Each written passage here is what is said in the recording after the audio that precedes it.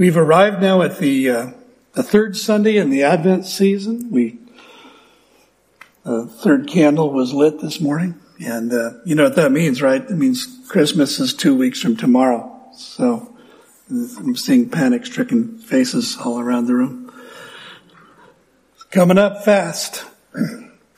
As Lent is a time of prayer, it's a time of fasting, it's a time of self-examination and preparation for celebrating the resurrection of the Lord Jesus from the dead. Advent, this season, is a season also of preparation of our hearts and of our minds to look back, remembering and receiving Him as He came to us first as an infant, God in human flesh, wrapped in swaddling cloths, lying in a manger, and then to look forward in anticipation of His coming again. First, to rapture the church, which is the next item on next agenda on the calendar, and then again to rule and to reign as the King of Kings and the Lord of Lords.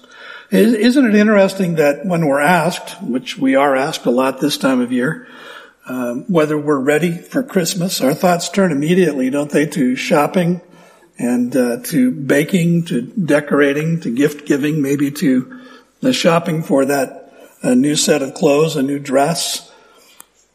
Few of us give real consideration to the question of whether we've made adequate provision in our month to prepare our hearts and minds to receive the gift of the incarnate Son of God. The purpose, really, of this series of messages is to make at least a small contribution to your personal process of preparation to really receive Jesus at His birth on Christmas Day. You may be aware that we're approaching the story of Christmas this year through the lens of 4 songs that the gospel writer Luke included in the birth narrative of Jesus, specifically the Song of Mary and the Song of Zacharias in Luke chapter 1, and then here in Luke chapter 2, the Song of the Angels and the Song of an old man named Simeon, whom we'll meet next week. It is to the Angels song then that we turn this morning. You may want to turn there in your Bibles or on your personal device. Luke 2, verses 1 through 20. Luke 2, verses 1 through 20. I was reminded in my preparations this week of a fun little inventory that I've had in my files for a very long time. I think it goes all the way back to when I was a youth pastor. I won't tell you how long ago that was, but it's been a while. There are about 40 questions in all. I'm going to give you a pass on 37 of them. I thought that I would ask just a few this morning. Is that all right if we just have a little quiz? Just to test us this morning. All right. Here's the first one. These are multiple choice. How many angels spoke to the shepherds? Was it A, 1, B, 3, C, a multitude, or D, none of the above? C. 1. You guys are a lot more verbal than the first service. Nobody said anything. Answer is A. 1 angel spoke to the shepherds. The rest of them were praising God, directing. So how many got that right? Okay, a few of you scholars. Number 2, what is a heavenly host? Is it A, the angel at the gate of heaven? Or B, the angel who invites people to heaven? C, the angel who serves drinks in heaven? D, an angel choir? E, an angel army? Or F, none of the above?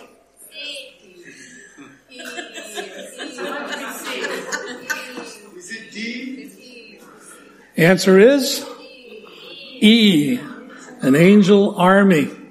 You know, we occasionally sing a song around here that's titled The God of Angel Armies. You guys recognize that? The little song. Maybe it's been a while since we've sung that. But, you know, here's a question you might consider discussing in your life group if you're meeting this week. That is, that given that there are several classes of angels that are mentioned in Scripture, there's cherubim and seraphim and a bunch of other strange-looking creatures described in Revelation. Why might it be that an angel army prepared for battle was gathered in the air over Bethlehem on that particular night? Interesting question, isn't it? Something to think about. Okay, here's the third one. What did the angels sing? Was it A, joy to the world, the Lord has come, and so forth? Or was it B, Alleluia? Or C, unto us a child is born?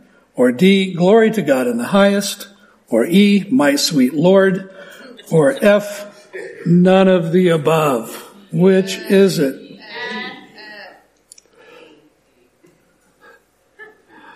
How sure are you of your answer? Answer is F, none of the above. It's a trick question. They didn't sing at all, did they? Yeah, see, got you there. Luke records that they only spoke. They only spoke, and yet the lyrical manner in which they spoke causes us to think of their words as having been sung, right? Not spoken. And in fact, that's true of all four of the songs of Christmas that we're examining in this series. So as you might imagine, as they come to the close of the entire quiz, 40-some questions in all, those who have taken the quiz come to one of two realizations. For some, it's that they don't know the story at all, and for others, it's that they're not as familiar with the real story as it's written in Scripture as they believe themselves to be. So much of what we think about Christmas and the events of Christmas are conditioned by artwork and Christmas carols, and not all of which are scripturally accurate. Well, we're going to join the story this morning at verse 8. In verses 1 to 7, as it was read to us earlier, Mary and Joseph have traveled from Nazareth in the north in Galilee, southward to Bethlehem, just a few miles from Jerusalem. Bethlehem was Joseph's ancestral home as a descendant of King David. They went there because Caesar Augustus had ordered a census of the empire, and each family was to return to their ancestral home to be registered, which I think is just like the sovereign God, right? The Messiah was to be born in Bethlehem, and so God just put it in the heart and mind of Caesar Augustus to order an event that would require Mary and Joseph to go. So it was while they were there, of course, that Mary arrived at full term in her pregnancy. She went into labor. She gave birth to her firstborn, a son, wrapped him in swaddling cloths, laid him in a manger, a feeding trough. I was thinking the other day about when we were in Israel, being at the city of Megiddo and looking down and seeing this stone trough. And I asked our tour guide, what is that? He said, well, it's a manger, of course. It's a manger. And I said, it's not wooden. It doesn't have any light shining on it. There are no candles around it. It's just this stone trough. And that's where Jesus was laid.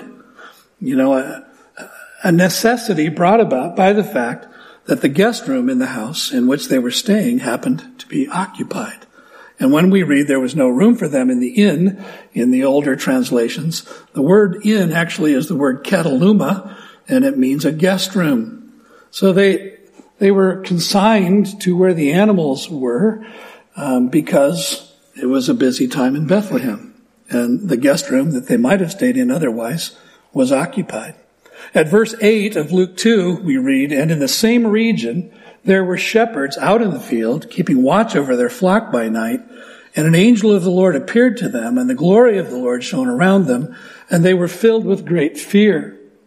Now, I could at this point spend a good deal of time talking about these shepherds out in the fields, but I won't. For two reasons. First, our guest last Sunday, Philip McCallum, spent time on this, and I don't really feel the need to repeat what he already said so well. But secondly, my interest this morning is in the angels and in their song, what they had to say in this unique and wonderful moment. And there's more than enough here, trust me, for several messages. But I will say this, that those shepherds had a close encounter, didn't they, of the heavenly kind. That the lowly were suddenly brought face to face with the holy. Shepherds were not highly regarded. Because of the nature of their work, they were nearly always in a condition of ritual uncleanness, so that they couldn't participate in the religious life of Israel. They were regarded as untrustworthy. They weren't entirely outcast, but neither were they particularly embraced by polite Jewish society. And so it's surprising to us, should be surprising to us and noteworthy, that an angel of the Lord appeared, and the glory of the Lord was revealed, not to aristocrats, or rulers or religious leaders, priests or Pharisees or Sadducees, but to the humble, to the likes of shepherds. And it calls to mind, I think, the words of God through the prophet Isaiah, "For thus says the one who is high and lifted up, who inhabits eternity, whose name is holy. I dwell in the high and holy place, and also with him who is of a contrite and lowly spirit, to revive the spirit of the lowly and to revive the heart of the contrite." See, the heart of God is for the lowly. So are you feeling lowly today? Are you lowly today? God's eye is turned in your direction. His mind is on you. His heart is for you. And on this night, there came a profound, life-changing, history-shaping intersection of the lowly and the holy. Looking back again at verse 8, Luke says that an angel of the Lord appeared to them. The literal Greek says that the angel came and stood by them, which I think is kind of freaky, don't you? I mean, have you ever had that startling experience of suddenly becoming aware that there is someone standing inches or feet away from you who weren't there just a moment ago? You're pretty sure, right? But all of a sudden, there they are. It's startling. It's unnerving. Almost destabilizing sometimes. And doesn't the notion that the angel was standing next to them on terra firma completely transform your mental image of an angel hovering over them in the sky? I was thinking about that earlier as we sang that line, when low above the earth, how did that go? I'm forgetting it. No, the one about a light shining all from heaven. But it's as if the angel slipped out from behind the veil of heaven to just stand next to them. And I wonder if that isn't really more accurate. That instead of coming down, he just kind of slipped in beside them. And as he does, Luke records that the glory of the Lord shone around them, or as the King James Version puts it, I think better, round about them, because that's what the word that's used there actually means, that it shone around them. So let's take a moment and think about this word glory. What does it mean? Here's a simple definition, that the glory of the Lord is the visible manifestation of the presence of the Holy God. The visible manifestation of the presence of the Holy God. 1 Timothy 6 and verse 16 speaks of God who alone has immortality, who dwells in unapproachable light, whom no one has ever seen or can see. To the Israelites during the Exodus from Egypt, you remember that story? That it was the glory of the Lord, the Shekinah glory of the Lord, that appeared to them in a cloud by day, that led them by day, and in a pillar of fire that led them by night. You might recall that when Moses returned to the Israelite camp, after having been alone with God on Mount Sinai, receiving the tablets on which the 10 Commandments were written, that his face was so radiant that he had to wear a veil over his face, People were saying, well, we always knew you were bright, Moses, but not that bright, right? So he is wearing a veil over his face for the sake of those around him because the shine of his face, the radiancy of his face was so great. In Revelation 21, John reports that in the New Jerusalem, in heaven, there will be no need for the sun or the moon, that there will be no night, for the glory of God gives it its light. And it says that, and its lamp is the Lamb, the Lord Jesus Christ. Hard to imagine, isn't it? The glory of the Lord will light all of heaven. So let's understand together this morning that what Luke tells us, that the glory of the Lord shone around them, that this glory that suddenly enveloped them, that suddenly encompassed these lowly shepherds, that night was not the glory of the angel himself, but rather it was the radiance of the glory of the Lord, reflected by an angel who had come to the lowly directly from the presence of the holy. And he couldn't do anything but shine in the darkness of that night. See, one of the roots of biblical interpretation when you want to understand what a biblical passage is all about, just one of the tools, is to watch for repeated words or phrases. So notice with me here in verse 9, we read the word Lord twice. And then once again in verse 11, an angel of the Lord appears. In his appearing, the glory of the Lord shines all around the shepherds. And this angel of the Lord proceeds to bring a message about the birth of Christ the Lord. And then in verse 15, the shepherds go in search of the thing that the Lord had made known to them. The message of Christmas is a message from the Lord about the birth of the Lord Jesus Christ, the Son of God, who was conceived by the Holy Spirit, born of the Virgin Mary, and so entered into human history in human flesh. Over the past 2 years now, Marcy and I have watched the Christmas special called The Shepherd that was produced by the producers of the Chosen series. And we've thoroughly enjoyed that. But on our first viewing, when they came to this particular scene in the story, I was kind of disappointed. There's a small group of 3 or 4 shepherds. They're sitting outdoors by a fire when suddenly this bright light shines down on them, and they're portrayed as fearful, of course, and the impression is given that something is being communicated from the direction of the source of that light, but you don't hear any words. There are no words spoken. 2 thoughts occurred to me. First, how very difficult it would be for a movie director to adequately portray something that is so utterly unique and powerful and supernatural and otherworldly and all of those words. And so I cut them a little slack at that moment. But also realizing that anytime you try to portray anything from the Bible on the screen, somebody's going to criticize you for something, right? It's always going to happen. You're never going to get everything right. But my second thought was that to exclude the actual message of the angel, to exclude the subsequent worship of the multitude of angels, is to have missed an enormous opportunity. Why? Because the message spoken by the angel and then celebrated by that angel army is the very heart of the gospel itself. It's a declaration of the gospel. And even the Peanuts character Linus knows that that's what Christmas is all about, Charlie Brown. Right? At verse 10, the angel began to sing the first lines of his song. And the angel said to them, "Fear not, for behold, I bring you good news of great joy that will be for all the people."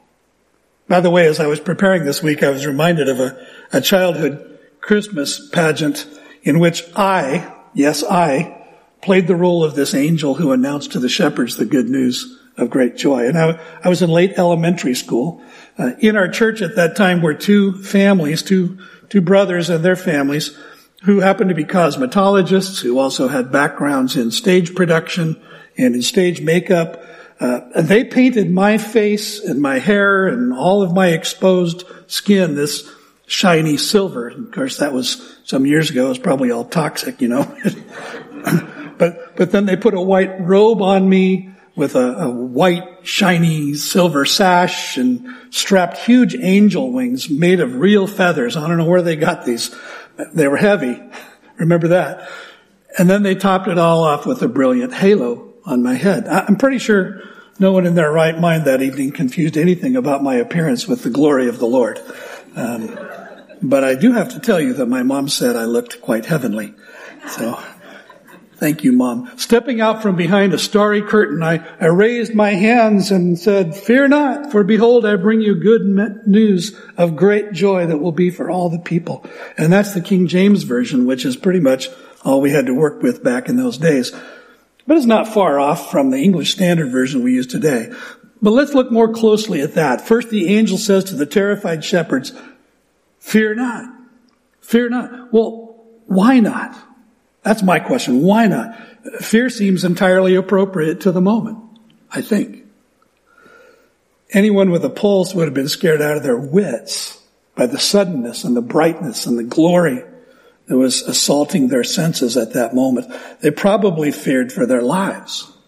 And these were Jewish shepherds. They would have known from the scriptures that no one can see the Lord and keep on living, and that for sinful people to suddenly find themselves in the very presence of a holy God would spell judgment for sure. Oh, they must have thought they were toast, or because they're Jews, burnt bagels. So the angel tells them why not. It's because this moment, this message is not bad news, but very good news. And not now about judgment, but all about joy. Exceedingly great joy. And not just for some, but for all the people. I want you to notice that phrase, all the people. And notice that it's not for all people, but for all the people. The word he uses for the people in the Greek is laos. Its counterpart in Hebrew is used most often in the Old Testament for the people of the Lord, the congregation of Israel, and more specifically, for believing Israel, that is, the Israel of faith, not merely the Israel of blood or of lineage, descendancy.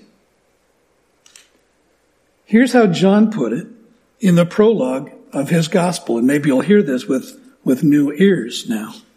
He came to his own, and his own people did not receive him. But to all who did receive him, who believed in his name, he gave the right to become children of God, who were born not of blood, nor of the will of the flesh, nor of the will of man, but of God. See, the birth of God in human flesh is good news. The word the angel used is euangelizomai, or at least that's the translation in Greek. It's a mouthful. But it means what the angel said, good news. Later in the New Testament, euangelizo is the word translated gospel, the complete message of the good news that God is reconciling men and women to himself in and through Jesus Christ, not counting our sins against us. But notice also that it's actually and ultimately good news only to those who by faith receive him, who believe in his name, that is, who receive him as who he is, on his terms. And those terms are revealed in the next line of the song. For unto you is born this day in the city of David a Savior who is Christ the Lord. So a birth has taken place in Bethlehem, the city of David. The angel begins his announcement with a phrase that's very focused, it's very personal. The one who has been born unto you. Unto you. And not only is it a wonderful personal message, but it personalizes the prophecy of Isaiah chapter 9 and verse 6. I'm sure that these Jewish shepherds who had been taught and who had memorized large portions of God's word from earliest childhood would not have missed the origin, the source, the meaning of those words. Unto you. Isaiah 9:6, for to us a child is born, to us a son is given, and the government shall be upon his shoulder, and his name shall be called Wonderful, Counselor, Mighty God, Everlasting Father, Prince of Peace. See, this one who is born unto us. This one who is born for us, for you, born for me. But if we're willing to be faithful to the context the angel has already established, this one who is born only, exclusively, to those who will receive him. And hence the words of the English hymn writer Isaac Watts, let every heart prepare him room. And the angel told them he's born this day. The day for which all Israel had been waiting for thousands of years is this day. I mean, you think about days like that in your life that you've been waiting for seemingly forever, and then they finally come. You can hardly believe that this is the day. Maybe it was the day of your wedding. Maybe it was the day of, your birthday, or maybe for a child for whom a year seems like an eternity. It's Christmas. It's finally Christmas. The day has finally come. It's unbelievable. It's amazing. God now is keeping his ancient promise. He's born in the city of David. Well, of course he is. Every resident of Bethlehem was fully aware of Micah's big prophecy regarding their little hometown. If they had city brochures back in those days, it might have said, hey, and think about Bethlehem. The Messiah is going to be born here. Come and build a home. The promised Messiah was to be born in Bethlehem. Prophet Micah chapter 5 verse 2, but you, O Bethlehem Ephrathah, who are too little to be among the clans of Judah, from you shall come forth from me one who is to be ruler in Israel, whose coming forth is from of old, from ancient days. But wait, who is this who is born in Bethlehem? The angel announces 3 titles for the newborn. Verse 11, for unto you is born this day in the city of David a Savior who is Christ the Lord. I want us to look at those 3 titles. The first is Savior. A Savior is born to you.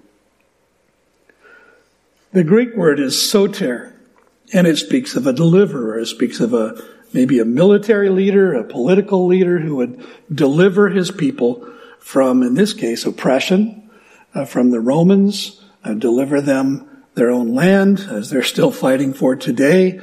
There was a reason that the angel Gabriel had said to Mary, and behold, you will conceive in your womb and bear a son, and you shall call his name Jesus. And subsequently to Joseph in a dream, she will bear a son, and Joseph, you shall call his name Jesus, for he will save his people from their sins. And notice that this one command was given separately to both Mary and Joseph. You think maybe God wanted the name of Messiah Christ to be Jesus? Don't screw up. His name is to be called Jesus. From one perspective, there was really nothing unusual about the name Jesus. It was actually a very common name in Israel. You could walk into any Jewish village on any day in the 1st or 2nd centuries and yell up the street, Jesus! Not swearing, calling out the name. And lots of heads would turn, boys and teenagers and men, because their name was Jesus. You can think of it this way. His name speaks, in one sense, first of his humanity, of his ordinariness. But it also speaks of his extraordinariness. Jesus is the Greek version of the Old Testament Hebrew name Yehoshua, or Yeshua, or Joshua. It comes from 2 shorter Hebrew words. The name for God, Yahweh, combined with the word that means to save.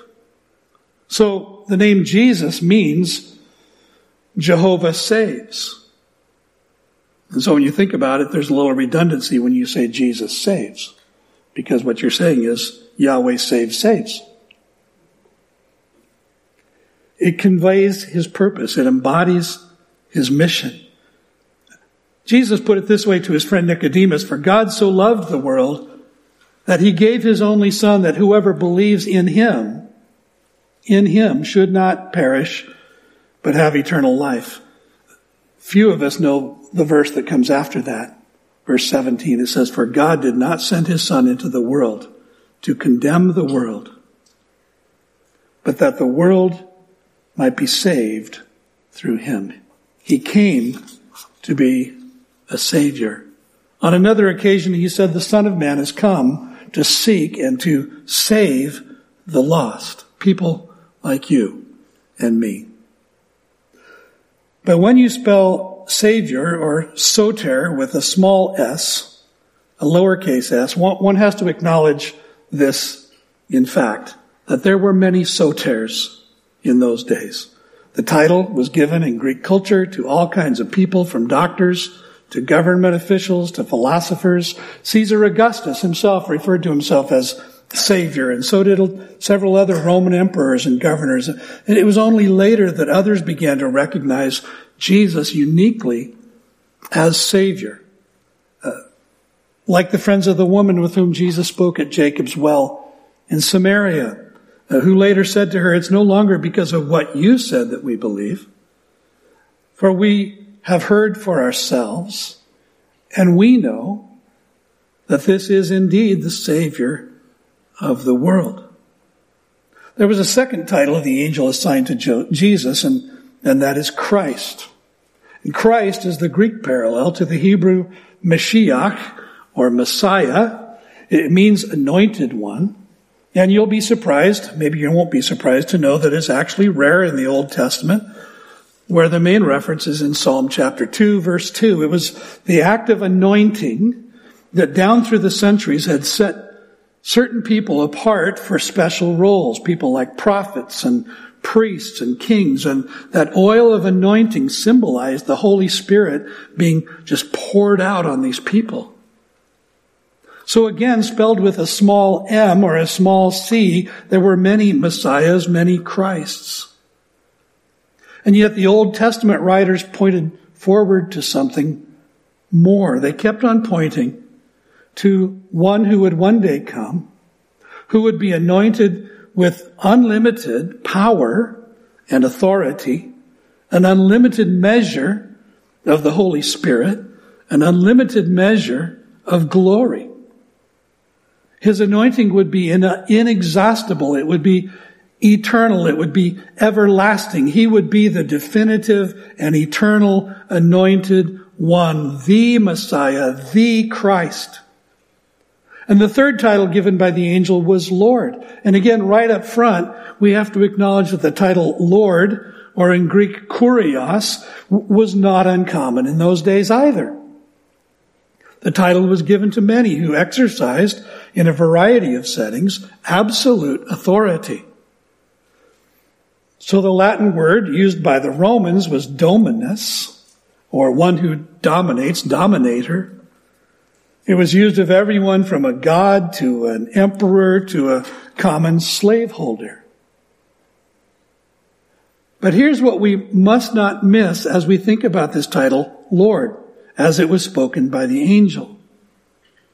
That these were not Greeks. These were not Romans. These were Jewish, Hebrew-speaking shepherds. The angel would have spoken to them in Hebrew, and the word Lord in Hebrew is not a title, but it is a name, Yahweh. The name of the covenant God of Israel. Through the Old Testament prophet Isaiah, 700 years before Christ, God repeatedly made clear that He is the one and only Lord. I am Yahweh. I am the Lord, and there is no other. Besides me, there is no God. Isaiah 43:11, I am the Lord, and beside me there is no Savior. Isaiah 44:24, thus says the Lord, your Redeemer, who formed you from the womb. I am the Lord, who made all things, who alone stretched out the heavens, who spread out the earth by myself. 43:15, I am the Lord, your Holy One, the Creator of Israel, your King. 42:8, I am the Lord, that is my name, my glory I give to no other. In the 3rd century BC, the Hebrew Old Testament was translated into Greek. And when the translators came to this name Yahweh, the word they finally settled on, the word they finally chose to translate Yahweh was Kurios, the one who exercises supreme authority, in this case, supreme authority in all the universe. In English, that word is Lord. And in many modern translations, the title Lord is represented in capital letters, a large capital L followed by small caps O-R-D. When you see that, understand that what it represents is the name of the God of Israel, Yahweh. And so if we were to go back to that last one that's still on your screen, I am Yahweh. That's what he's saying. I am Yahweh. That is my name. My glory I give to no other. In all of the scriptures, only here, in the words of the angel, are Savior, Christ, and Lord joined together in one sentence. So don't miss what the angel announced. The greatest announcement of all time. A Savior is born in Bethlehem, and this Savior is none other than the promised and long-awaited Messiah, and He is Yahweh. He is God. Astonishing. Earth-shattering. And having come to the end of the first and only verse of the song, the angel then launches into this essential bridge that had to be inserted before going to the chorus. And this will be a sign for you. You will find a baby wrapped in swaddling cloths and lying in a manger. And with that sign then came an implied commission. They themselves were to get up from the quietness of the night, the former quietness of the night, and go to Bethlehem and find this baby. And in finding him, they would experience the validation of the message the angel delivered. And just then the choir arrived. And they sang out the chorus of the song. Suddenly there was with the angel a multitude of the heavenly host, praising God and saying, not singing, saying, glory to God in the highest, and on earth peace among those with whom He is pleased. Gloria in excelsis Deo. And on earth peace among those with whom He's pleased. We've already seen that a heavenly host is an angel army, but what's a multitude? What's a multitude? Well, it's like a gazillion. You know, that's kind of what that word means. A gazillion. It just means a very, very large number. And it's not unusual these days to hear Christians describe an experience as a God thing, right? Or a God moment. I got a text late last night from Bill Mikesell, who is suffering for Jesus in the sun in Phoenix as we speak. Hi, Bill. But he said, I got a great God story to tell you, and then he related it, and I'm going to let him tell it when he gets back. It's a good one. It's a God moment. But if there was ever a genuine God moment, this one here has to be among the greatest. So again, let's examine what they said. Glory to God in the highest, and on earth peace among those with whom He's pleased. Notice with me that this is something a bit different than the impression we get when we read the way that the old King James Version of the Bible put it. Because there we read them saying, glory to God in the highest, and on earth peace, goodwill toward men. And on earth peace, goodwill toward men. And one might get the impression that with the birth of the Savior, who is Christ the Lord, everything's going to be hunky-dory, joy, peace, and light for the duration of the history of the universe. Right? Goodwill toward men. Everybody. Goodwill toward men. Through the years, we all will be together if the fates allow. Hang a shining star upon the highest bough and have yourself a merry little Christmas now. But that is not at all what they said. Instead, God still gets the glory.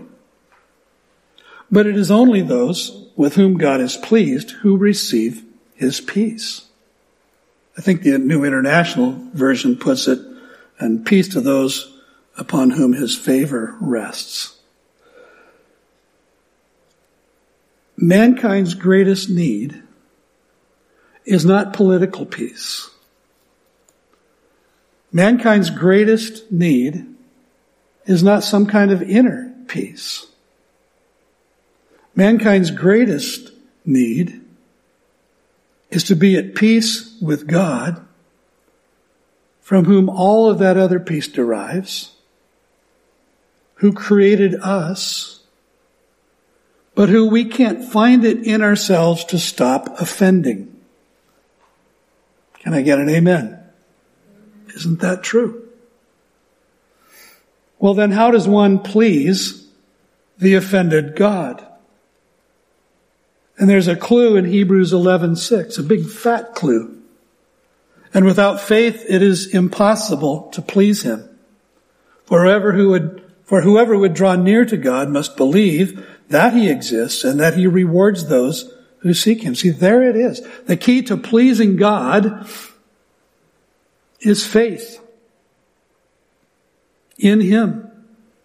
Not just faith in general, not just faith as an ideal, but active faith in him. It's to transfer our faith, our trust, our confidence away from religion, away from philosophy, from good and charitable works, from comparison, from our own clever machinations, and having done that, to seek in our lives only him, to put our faith in only him, to trust only in him for everything we ultimately need. Earlier I put it this way, receiving Jesus on his own terms. What are those terms? That we acknowledge him for who he is, that we believe in his name, Savior, Christ, Lord. As Savior, recognizing that there is no one else who can save us from the predicament of our sin and separation from God. As Christ, recognizing that he is the uniquely anointed one of whom all the scriptures have been pointing for thousands of years. And therefore, the only ultimate one with whom we have to do. And as Lord, recognizing and submitting to his supreme authority in heaven and on earth, in all of the universe, and in our lives as eternal God. And then as Paul put it in his letter to the Christians in Rome, chapter 5, verse 1, having been justified by faith, that is made right with God by faith, we have peace with God through our Lord Jesus Christ. And we stand before him not on the basis of our merit, of our good works, our credit, but on the basis of his grace. And we are filled with the wonderful, confident hope of the glory of God, eternity with him in heaven. Go with me then to verse 15. When the angels went away from them into heaven, the shepherds, you ever wonder about that, by the way? The angels going away from them into heaven, did they just kind of disappear behind the curtain again, or did they just rocket into space like NASA, or, what was that? We don't know. But they went away from them into heaven. The shepherds said to one another, let us go over to Bethlehem and see this thing that has happened, which the Lord has made known to us.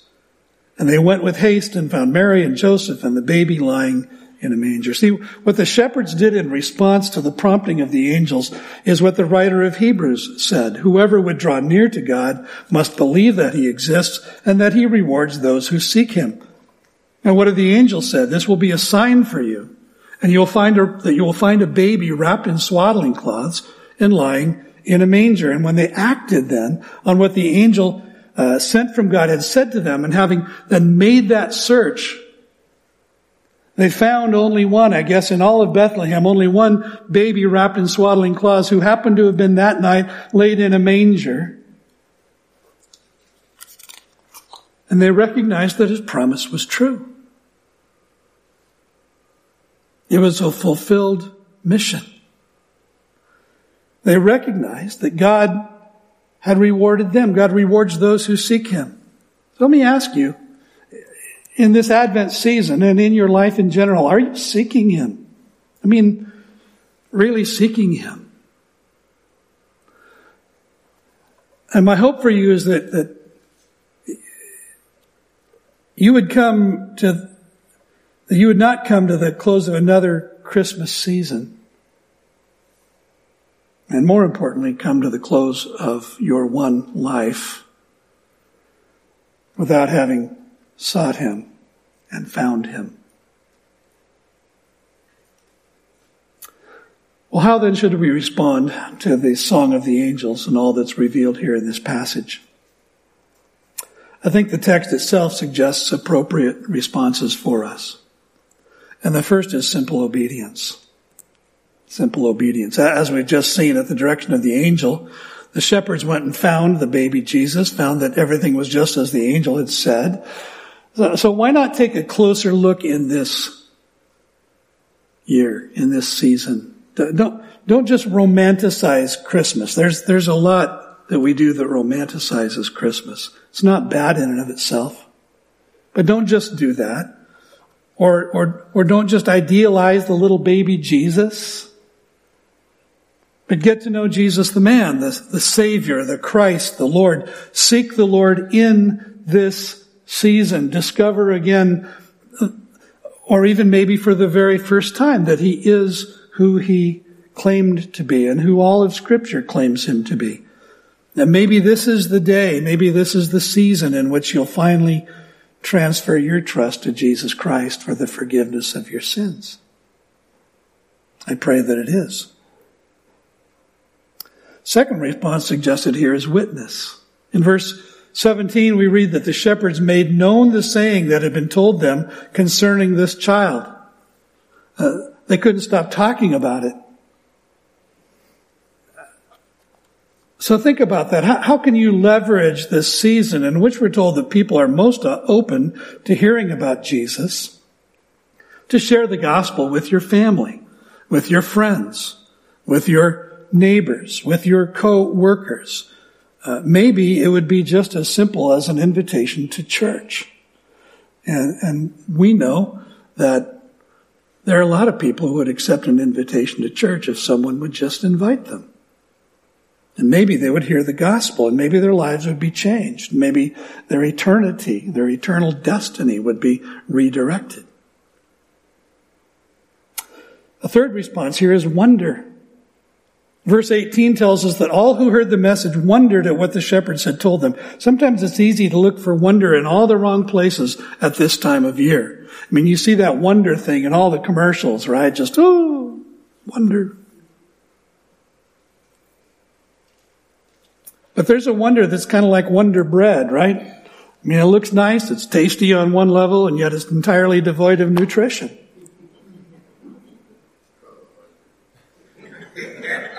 But there's another deep, satisfying, nourishing kind of wonder and amazement that results from taking time to understand at a deeper level who God is, who Jesus is, what God was about in sending his Son to be our Savior, that he really loves us, that he really loves you personally, that he loved you enough to die for you so that you might live. Fourth response is contemplation. Contemplation. So I hear so many Christians these days who are scared seemingly to death of the word contemplation or contemplative because for them it smacks of mysticism.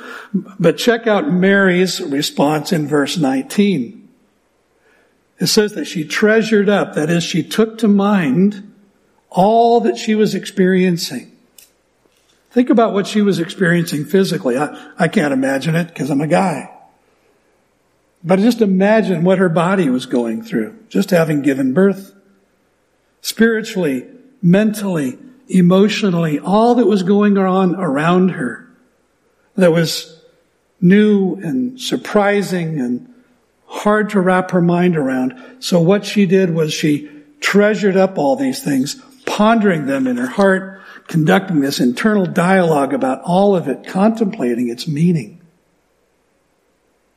I would encourage you to have that kind of contemplative Christmas. And finally, in verse 20, there is worship. Worship. The shepherds returned, glorifying and praising God for all that they had heard and seen as it had been told them. And because of that, because of all that they had heard and seen, and because it was just as they had been told, they couldn't avoid glorifying and praising God. They couldn't avoid expressing themselves. And if you consider yourself among the persuaded when it comes to Jesus, and if you're finding God's word to be true and trustworthy, then you can do no other than to be a worshiper. I got to tell you, I worry about you sometimes as I watch you in worship, and I wonder if you're really persuaded. That's just an honest observation. Does your face sell your message? I don't know. But if you really know him, if you're really persuaded of who he is, you can do no less than worship. Finally, receive him. Receive him. Let every heart prepare him room. Let your heart prepare him room. And I always think of this in regard to the busyness of this month. There's so many things I actually just hate about this month. Because we're so busy, we don't have room for him. Let every heart prepare him room. As many as received him, to them he gave the right to become the children of God. As the band comes, I would venture the suggestion this morning that your preparation of your own heart and mind for Christmas ought to include some of each of these things. Obedience, witness, wonder, contemplation, worship, reception of Jesus. How will you respond? How will you respond?